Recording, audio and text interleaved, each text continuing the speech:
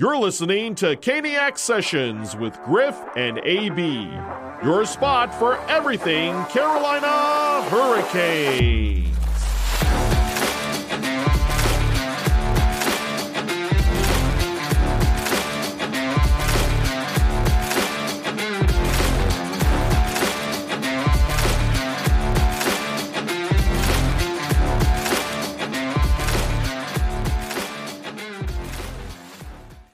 Hello out there, Caniac Nation. Thanks for joining us again on Session 3 of Caniac Sessions. I'm Griff, that's AB, and today we're going into Part 2 of our Examining the Lineup series. Today we will get into detail on our current defensemen. And AB, I do believe these guys are going to be something special this year. But before we get into that, let's talk about a couple housekeeping items, starting with none other than the news that dropped today as of recording, the Erik Karlsson trade. AB, you want to walk us through that? Erik Karlsson is officially a Pittsburgh Penguin. Karlsson was traded to Pittsburgh along with two other forwards and a 2026 third-round pick. San Jose received a 2024 first-rounder along with Mikael Granlund, Jan Rutta, and Mike Hoffman. Montreal received a 2025 second-rounder with Jeff Petrie, Casey DeSmith, and another forward. We had heard so much about Erik Karlsson once free agency happened, and even before free agency. We knew that Karlsson was going to be traded.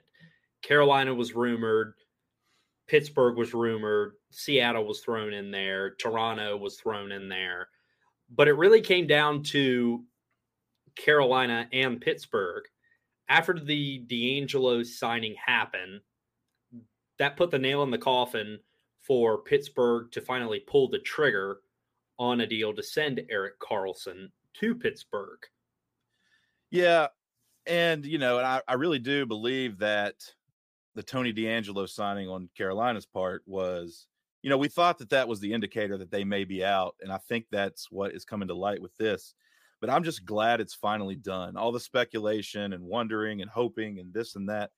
But, now that we're on the backside of it, I kind of look back on it and I think, and we may disagree on this, but I'm almost kind of glad that he didn't end up in Carolina because I just think that it's super crowded. And, we haven't even figured out our defense yet. I don't think we're done. I think somebody's moving out. But, as far as this trade for Pittsburgh goes, if you're a Pittsburgh fan, you're obviously excited, but you'd be even more excited if this was like 2014 or 2015. Could you imagine that lineup back then? But yeah, I just, I think that Pittsburgh may be a playoff team. No. I mean, well, I'll tell you, I'll walk you down who I think is how the Metro is going to finish in a minute. But, even if they're not a playoff team, or even if they are a playoff team, goaltending is the biggest weakness. And that was the weakness before today.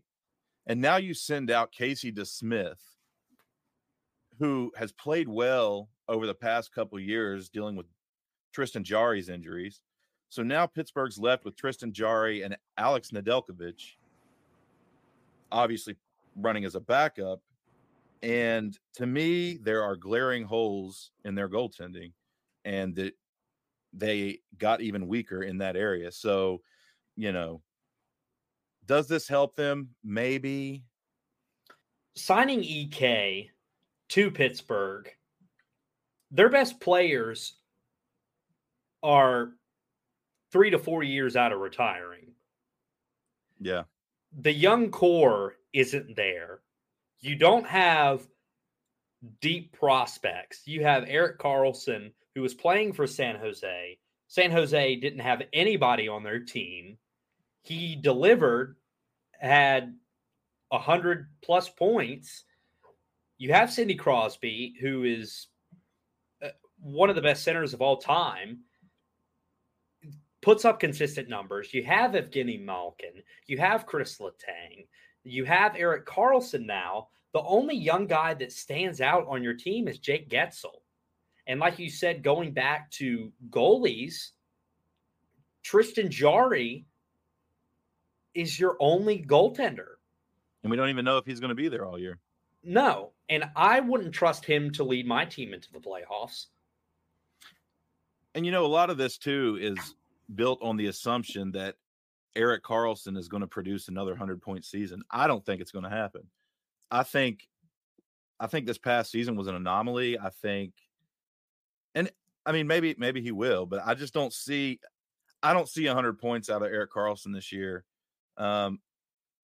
He may put up 70, he may put up 80, but he is not the piece that's going to put Pittsburgh over the hump into contender status, in my opinion. Absolutely not. Every Stanley Cup team has depth. You have a great top 3 line. You have 2 quality defensemen. After that, you have nobody.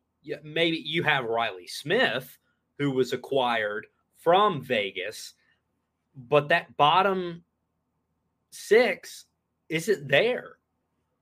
You're not going to ride that team to a Stanley Cup run because, you have a great top line. You have 2 great defensemen, but what if they're not on the ice? They're going to get smoked by deeper teams. And you have Tristan Jarry, who, like you said, is probably not going to be there for the whole season. It doesn't make sense, but I also understand why Pittsburgh did what they did. Yeah, it's still Erik Karlsson at the end of the day. But it looks like, it could wind up being the Ned show in Pittsburgh this year, depending on Tristan Jarry's health. But enough of that. It's not Carolina related anymore now that it's dropped. An area I want to cover, or a topic I want to cover before we move on to talking about our defensemen. There was an interview that came out over the last week with David Glenn, the David Glenn show on NC Sports Network or something of the like. And it was an interview with Rod Brind'Amour, and they discussed a lot of things. They discussed the team, kind of Rod Brind'Amour's father and his family. And at the end of that interview, David Glenn kind of touched on the fact that Rod Brind'Amour is entering the final year of his current contract that pays him $1.8 million on the season. I listened to the whole interview and I read the article that accompanied the video. And at the surface, when you read that headline or you read that short synopsis, it really kind of makes you mad if you are a Canes fan or a Rod Brind'Amour fan or whatever. The article headline said, quoting Rod Brind'Amour himself, "It's not going to be an easy negotiation." So when you read that headline and you read the short synopsis, at the surface, it looks like there is an issue between Rod Brind'Amour and Tom Dundon trying to get a new contract. And what I see in that headline is a hook. That is something to grab the reader's attention and get them to read the article and watch the interview. But I encourage you, if you haven't watched it, to go into it, because that's not what this is about. If you listen to it, Rod Brind'Amour said that in a joking manner. He prefaces that with the fact that Tom Dundon is a businessman and Tom Dundon will do whatever he can to save a nickel, right? That's just standard business. But if you listen to these guys talk, if you listen to Rod Brind'Amour talk about his owner and his general manager, even at that, the guy has a ton of respect. He loves the situation he's in. He goes on to talk about how he gets the opportunity to coach at home. He has a lot of control over the decisions. He's involved in the decisions. He's always consulted, and he just loves the situation that he's in. He loves the fact that Tom spins to the cap, always trying to make the team better. This is not an issue. If you are a Canes fan and you do not expect Rod Brind'Amour to be the coach of the Canes moving forward, then you should go back, read the articles from years past, and understand where this guy's heart is at. It's right here. And if you are a fan of an opposing team that happens to be listening to this, no chance you're getting him. I've seen a lot of speculation, a lot of comments on Twitter or X or whatever we call it nowadays saying, oh, get Rod Brind'Amour, get Rod Brind'Amour. It's not going to happen. He is going to coach in Carolina until he's finished coaching. When he's finished, that's going to be it. And sorry I had to go on that rant, but I just hate the fact that people try to paint this picture of anything other than a great relationship going on in our front office and our coaching staff. What you just said was exactly what every Hurricanes fan knows. Rod's not going anywhere. He has nothing to prove. Rod has taken this team from bottom of the league to 5 straight years in the playoffs, 2 Eastern Conference Finals appearances, and 6 playoff series wins. You're not going to see Rod Brind'Amour pack up all of his stuff, move across the United States or Canada or wherever it is for a coaching career to perhaps win a Stanley Cup. He's done that. He's done that for Carolina. He wants to do that again for Carolina. That's right. Tom Dundon and Don Waddell know that he is going to be the coach of the Carolina Hurricanes until he decides to stop coaching. Yeah, I agree. And I, Rod goes on in that interview to talk about, he doesn't want to sell himself short. He doesn't want to show his hand, but the negotiation is going to happen, and it may not be easy. It's never easy when you're talking money, but it's going to get done. And Rod is going to be paid fair one way or another. And you got to understand, not everybody knows what happens behind closed doors in that locker room and in that front office. And, the situation that he has, he loves it. And that's worth something to him. And he's on record saying that. So, he's going to get paid. He's going to be paid well, but it's not all about the money to him. No, if you're a Canes fan, do not worry. Rod Brind'Amour is not going anywhere. He is here to stay. He is the head coach of this team. Everyone loves him, from the fan base to management to the players. Everybody loves playing for Rod Brind'Amour. You aren't just going to kick Rod Brind'Amour out because he's asking for too much money. Rod is a Carolina Hurricane. He is the embodiment of a Carolina Hurricane. He has his jersey in the rafters. Rod is here to stay. He's not going anywhere. Any other fan of a different team listening to this, I'm sorry. Your dreams are getting crushed. He is not going anywhere. That's right. And Philly wants him so bad. They love him up there too. They want him so bad. Look what they're stuck with, right? But that's right.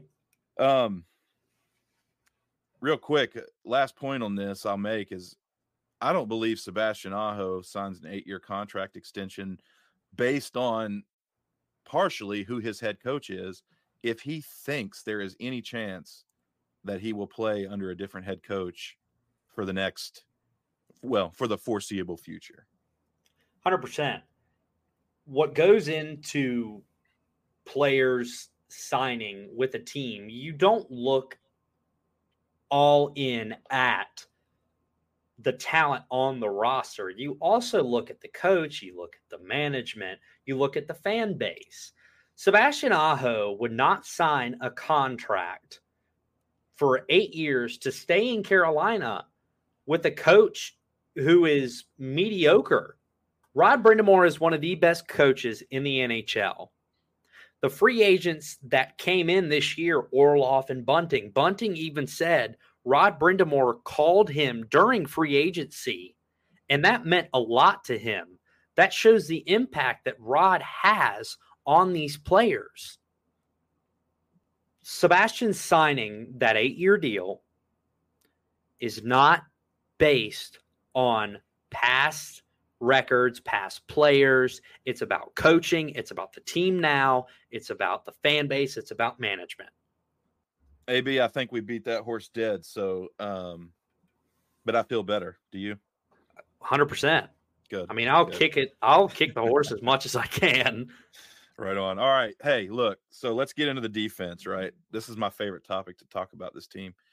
So let's start with how we see our defense stacking up as currently listed, assuming everybody that's on our current roster is going to stay there, assuming no trades are going to happen.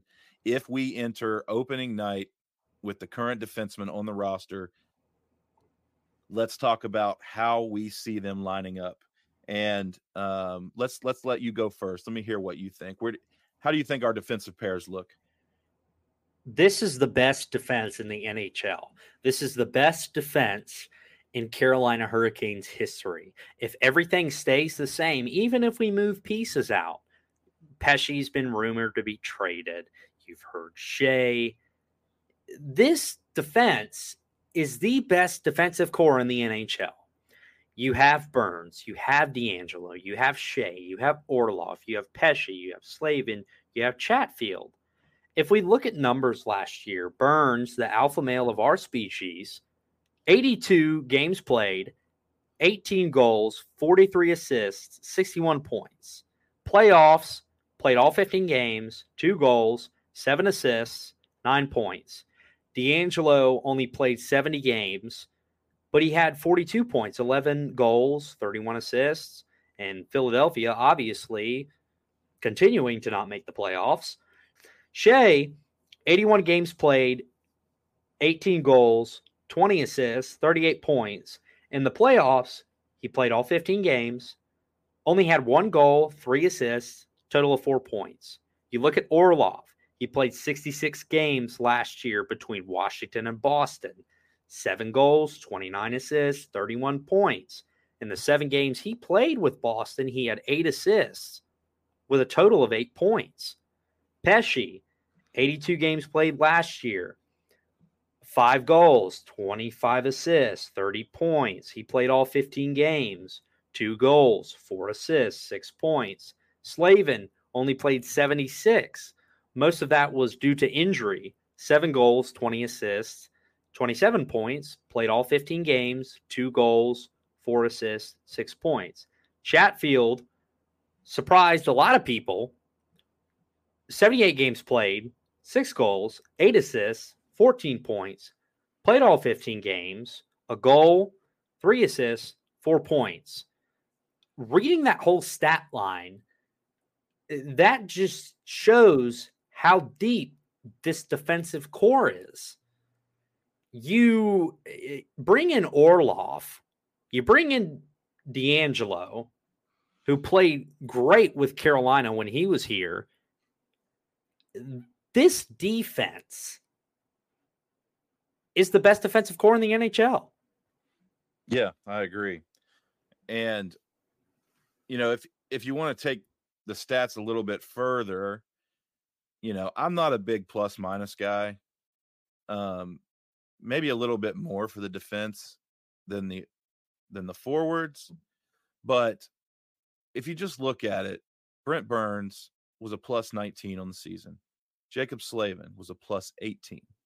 Dmitry Orlov, again with the Caps and the Bruins, was a plus 12. Brett Pesce last year was a plus 11. Brady Shea plus 7. Jalen Chatfield was a plus 23. Every single one of those defensemen is a plus. Yes, they were on a great team that finished second in the NHL in points, but even still, to have every defenseman on your roster coming back in a plus is saying something. Slavin obviously is going to have a great plus minus if you want to go into the plus minus, like you said. Slavin is one of the best defensive defensemen in the NHL, has an offensive side to his game. You have Burns, who doesn't age, played phenomenal last year. Bring in Orlov. When he is healthy and when he plays, he is phenomenal.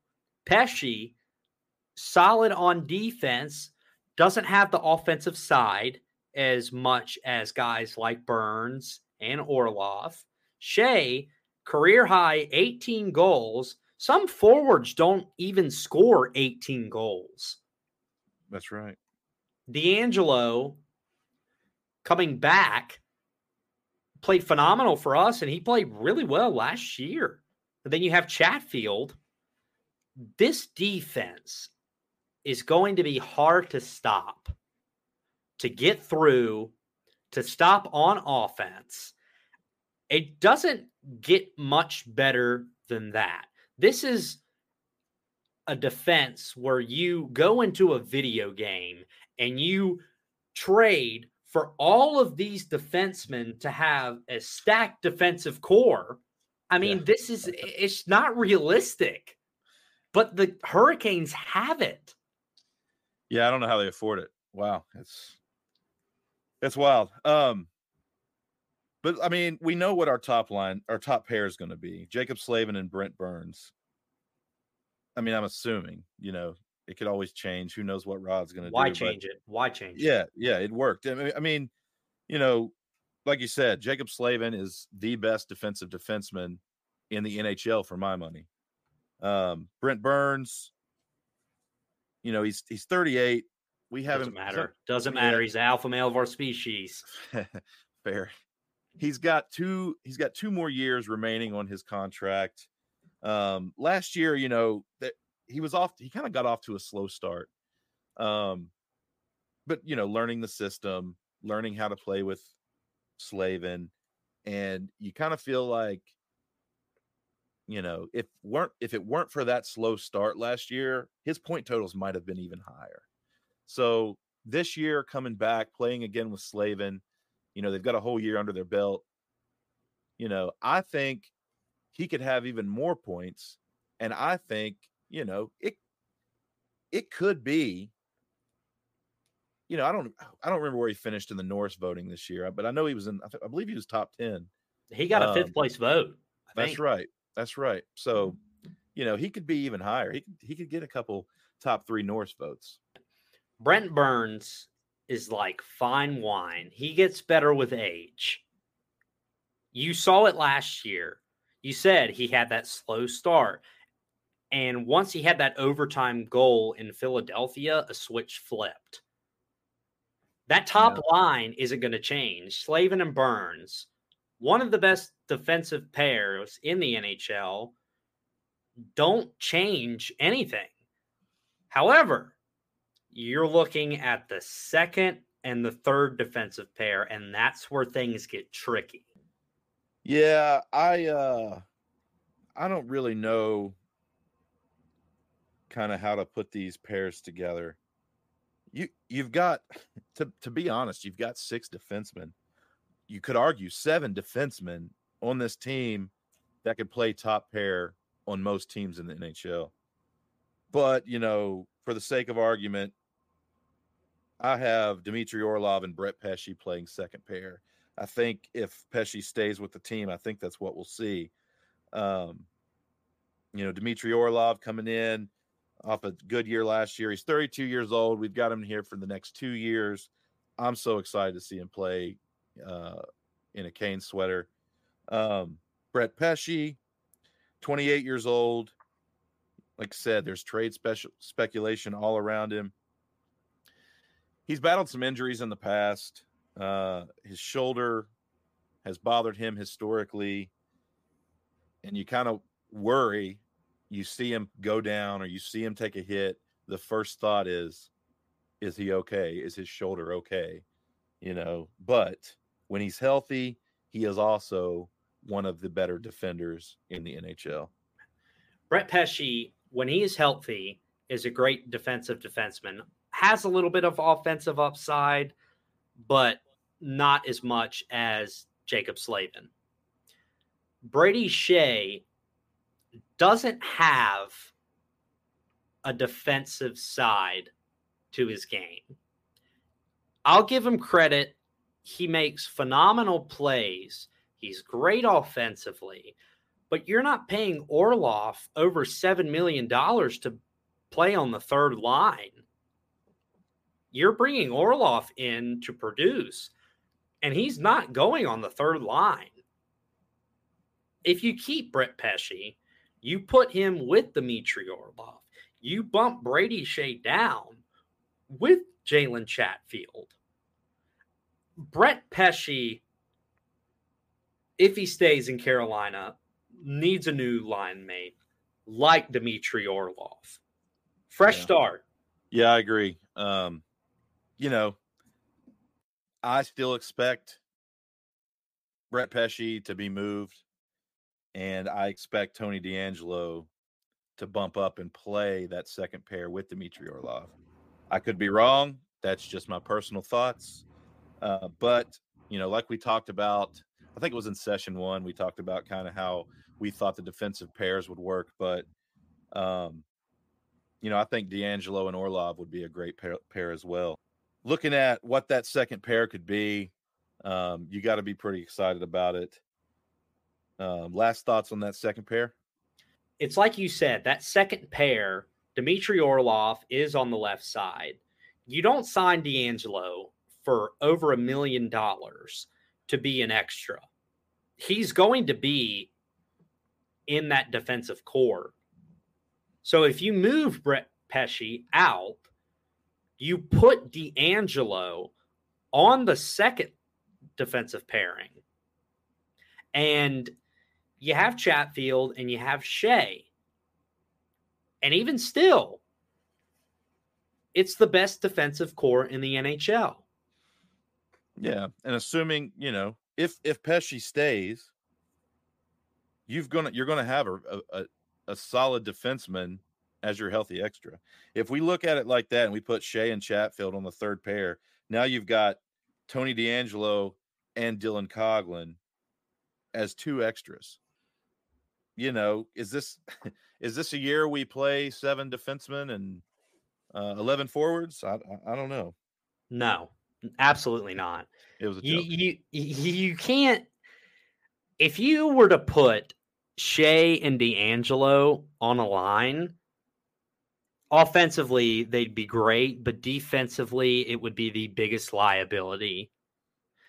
So having Orlov and DeAngelo on that second line, if Brett Pesce gets traded, you also have Shea on the third line with Chatfield, who was a defensive defenseman. So that balances everything out. You have on each defensive pairing an offensive defenseman and a defensive defenseman. That's right. And Jalen Chatfield, I'm a huge Chatty fan, right? This guy is such a great skater. He's so fast. He's got great recovery that kind of minimizes his mistakes. And, he's one of the better skaters on the team, if not the best skater on the team. Just watching him there and the way he skates and his ability is just off the charts. It's so much fun to watch. And, the guy's just a great defender. And unfortunately, after this year, he's a UFA. So if I'm Don Waddell, if I'm Tom Dundon, I'm getting this guy locked up, because if we don't lock him up, somebody else is. If you see Jalen Chatfield, anytime he's on the ice, you can always see where he is. He is always involved. If you're at a game live, he is all over the ice. He is in the deep areas. He is back. He is towards the net. It is hard to miss Jalen Chatfield when he is on the ice. If you're Don Waddell and you're Tom Dundon, you're obviously going to re-sign Jalen Chatfield. Lock him up for 3 years, maybe more. Keep Jalen Chatfield on your team. There is no reason why he should not be a part of this defensive core. Yeah, he's 27 years old currently, and I think he's got, I think you sign him for 5, maybe 4 years, 5 years. You sign him for that long, 5 years? I would, yeah. I would sign him for 5 years and kind of not a huge number, not a huge salary. If you sign him right now, I think you might be able to get him for, anywhere from maybe 2.5 to 3.5 range. 3.5, 2.5. Well, okay. All right. Maybe I'm, Okay. top end. I think 2.5 is a fair number for Jalen Chatfield. 3.5 maybe at the top end, maybe if you bring him at less term, but if you sign him for 5 years at a 2.5, I think that's great value for both sides. This is why we're not general managers, because we have totally different price points, and all fans have totally different price points. What do you think? If I were to sign Jalen Chatfield, I would at most pay him $2 million.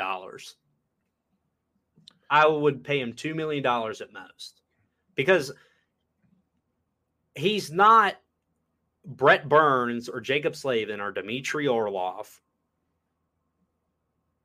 Jalen Chatfield is a great player. I love Jalen Chatfield. Mm-hmm.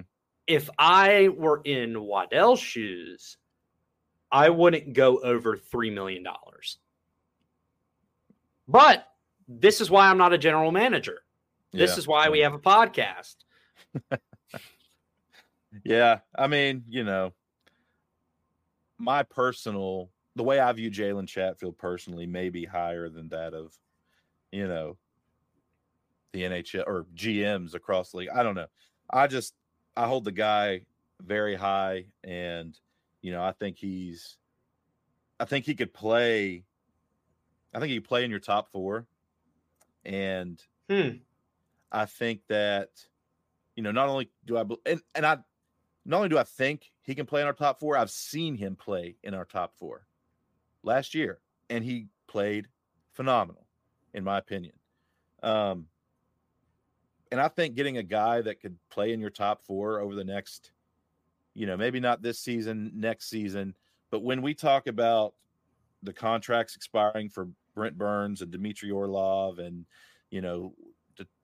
depending upon what happens with Brady Shea and Brett Pesce after this year, we start looking at, Nikishin possibly coming over from the KHL, Scott Morrow coming up. Please, Nikishin, please. Yeah. Well, yeah, he'll be over here eventually. But, when that time comes in a couple of years, we're looking at Nikishin, Morrow, Slavin, you have to assume is going to be here beyond his current contract.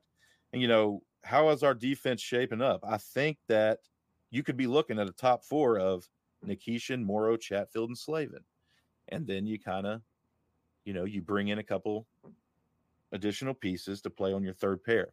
Who knows what that is? Or maybe you bring in another, a better defender to play in your top four, and he can bump down. But I think if you lock him up for 4 or 5 years at 2 to 2.5, maybe a little bit more depending on the term and how his season progresses this year, I think you have a guy that can play in your top four at a reasonable price. I agree with him playing on the top four, but if we were to lock him up for 4 to 5 years, I wouldn't expect him to go to the top four until late year 3 or 4. Maybe. So we touched on everybody we think are going to be in our top 6. Touched on D'Angelo, who still could be one of our top 6. Poor Coughlin. Yeah, and then there's Dylan Coughlin. This poor guy, 3 points on the year. He played 17 games. He was qualified as a restricted free agent this year for 1 year. I believe it was $850K. Next year, he'll be a restricted free agent again, so he will be due a qualifying offer again after this season. He came in last year via the Pacioretty trade from Vegas. And, I didn't know much about the guy when he came in, but I know that I watched him in preseason and I thought, wow, this guy really could develop into something. He had a great preseason. He had a great training camp.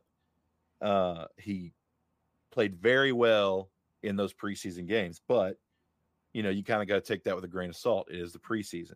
And then none of that translated into the regular season. You saw his skating ability was a sore thumb. He has a great shot. I mean, he's got a great shot, but you can't just get by on your shooting ability if you can't skate. I did feel like toward the end of the regular season, he got some action toward the end. I don't remember if it was due to injury or what it was. I don't remember why he drew in, but he did have some bright spots toward the end of the season where I kind of sat back and I thought, okay, Dylan Coghlan may be able to turn into something. He's only 25 years old. We didn't see him in the playoffs at all, but the fact that they qualified him has kind of grown on me, because if you give him this year to sit in that room with the guys that make up this defense, what better group is there to learn from than the group of guys that we have in Carolina?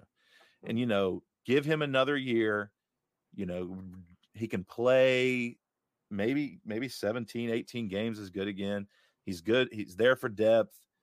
Let him sit in this system another year, then you qualify him again and just see what happens. No, I agree. When I saw Coghlan in the preseason, you saw his shot. He looked phenomenal. Very good offensively. But when we saw him in the regular season, there were always multiple times during the game where you could point out and say, why was he doing that? Yeah. That's defensively. Offensively, great. But like you said, learn from the best defensive core in the NHL. Give him a short sample size. Have him learn. Sign him again next year. And Coghlan can draw in to that defensive core later down the line. Yeah, I agree. I mean, if you look at Jalen Chatfield, he was kind of a late bloomer as well. I mean, he, I know he did a stint with Vancouver. He got some NHL time there. But for the most part, Jalen Chatfield spent his time in the AHL. And then he comes to Carolina. They kind of realized what they had in Chatfield, and now he is a full-time NHLer. And, maybe the same scenario could happen with Coghlan. I don't know. But I know he's still young and he still has potential. If he puts in the work, if he works on his skating, if he works on his defense a little more, we could see a full-time NHLer here in the next year or two. No, I agree. Well, before we jump off here, maybe we should just go down our defensemen and kind of like we did in session 2. We give our predictions for their points, goals, and assists, and what we think. So let's start with Jaccob Slavin. What is your prediction for him? It's a lot harder with defensemen compared to forwards. I would say 7 goals, more assists for Jaccob Slavin this year. What do you got? Yeah, I need Jaccob Slavin to defend. I need him to be the human eraser that he is. But, anything he can pitch in offensively is just, that helps you out, right? So he had 7 goals this year. I'm going to say 8 goals. Gotta up me. That's all right. I say 22 assists, 30 points even. Very realistic. I'm fine with that. Yeah. So Brent Burns, he ran our first power play this past season. A lot of his, I wouldn't say a lot of, but a majority of his assists weren't necessarily on the power play. He was very good at 5-on-5. But what's your prediction for Brent Burns? Burns, I would say, with this defensive core, I'd bump him down to 16 goals and I'd bring him up to 48 assists. 15 and 48. Those are pretty solid numbers. I talked earlier about how Brent Burns got off to a slow start last year and how I thought that if he didn't get off to that slow start, that he would increase, or he would have increased his point total last year. So given the assumption that he will not get off to a slow start this year, I'm going to up his goals to 21. I'm going to up his assists to 45.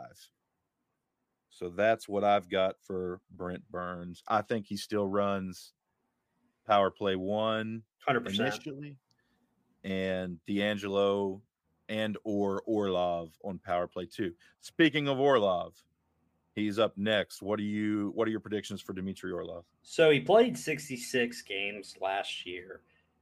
If he has more games this year with Carolina, I'd put him at 10 and I'd bump his assists to 33, 34. Okay. My assumption is Dmitry Orlov will play with Tony DeAngelo. If he does, I think Tony DeAngelo will drive a lot of the offense when they're on the ice. Mm-hmm. So I'm going to keep Dmitry Orlov at 7 goals and up his assist just 1 to 30. So a 37-point guy. I'm going to keep him at the same. So moving on. So Brady Shea had a career year last year with 18 goals, 20 assists, 38 points. Surely he won't hit 18 again. What do you think? I'd bump Shea down to 13. And I'd say bump his assists down to 17. Yeah, I kind of agree with you. If he's playing third pair, maybe the minutes between the 3 pairs of defensemen are similar just because you have the ability to kind of rest a little bit. But assuming that third pair plays less than he played last year, I would also bump his goals down to 11 goals. We'll say 18 assists, 29 points for Brady Shea is what I've got. Jalen Chatfield. We've talked a lot about Jalen Chatfield today. Last year, 6 goals, 8 assists for 14 points. What do you think for Jalen? I honestly like where he's at. I think where he's at right now, 6 goals, 8 assists. I think I like him where he is right now. Okay. Well, I'm also, again, going to disagree with you. Mm-hmm. And last year, oh man, I felt like it took forever for him to find the net for the first time. Mm-hmm. I mean, I remember shot after shot after shot, just, miraculous save or goalie stands on his head or whatever it is. And I just felt like if he could have just had a little bit of luck on his side, he would have produced a little bit more. So I'm going to up his goals. I'm going to up him to 9 goals. Say he gets an extra 3. Some of those that got saved last year are going to find the back of the net this year. So 9 goals, 10 assists. All right, now this one's going to be tough. Tony DeAngelo. Last year at Philadelphia, 11 goals, 31 assists for 42 points, which is a solid year. I'm glad you're going first on this one. Let's hear it. Depending on when Brett Pesce gets traded, I'm going to say when because it's not if. In my opinion, it's not if. If it were to have happened, it would have happened already. If DeAngelo plays, let's say, I put him 70 games played. It really all depends with Pesce. With the sample size that we have right now, I'd say bump his goals to 13 and bump his assists to 38. So I'm going to also go off the assumption that Brett Pesce's not going to be on the roster and that Tony DeAngelo is going to play second pair. I'm going off the assumption that Tony DeAngelo is going to run the second power play unit. And I think his goal total goes up from last year. I'm going to say 18 goals and 33 assists for Tony DeAngelo. That's a little bold, but I think it's possible. And I think Tony DeAngelo, this is another bold statement, I think Tony DeAngelo will be running the first power play unit before the season's over. I can see that. I definitely can see that. It's just going to be such a great thing to witness this defense throughout this year. It's, I'm kind of at a loss for words on it. It's just, like you said, this is the kind of defensive group you put together on a Xbox game, right? It's going to be exciting to watch. I'm super excited. I hope they all play to the top of their ability. If they do, if they stay together, if, barring any crazy injuries, this is the kind of defense, you always hear the saying, defense wins championships. This is the kind of defense that can take you all the way. Even if you have a mediocre forward group, which I'm not saying we do or don't, I'm just saying, even if you did, this is the kind of defense backstopped by a solid goaltending trio, we could say. They could take us all the way. This could definitely be the defensive group to take us all the way. So next session, we will be covering the goaltenders, Anderson, Raanta, Kochetkov, and much more. Thank you so much for listening. I'm AB. That's Griff. We'll see you in the next session.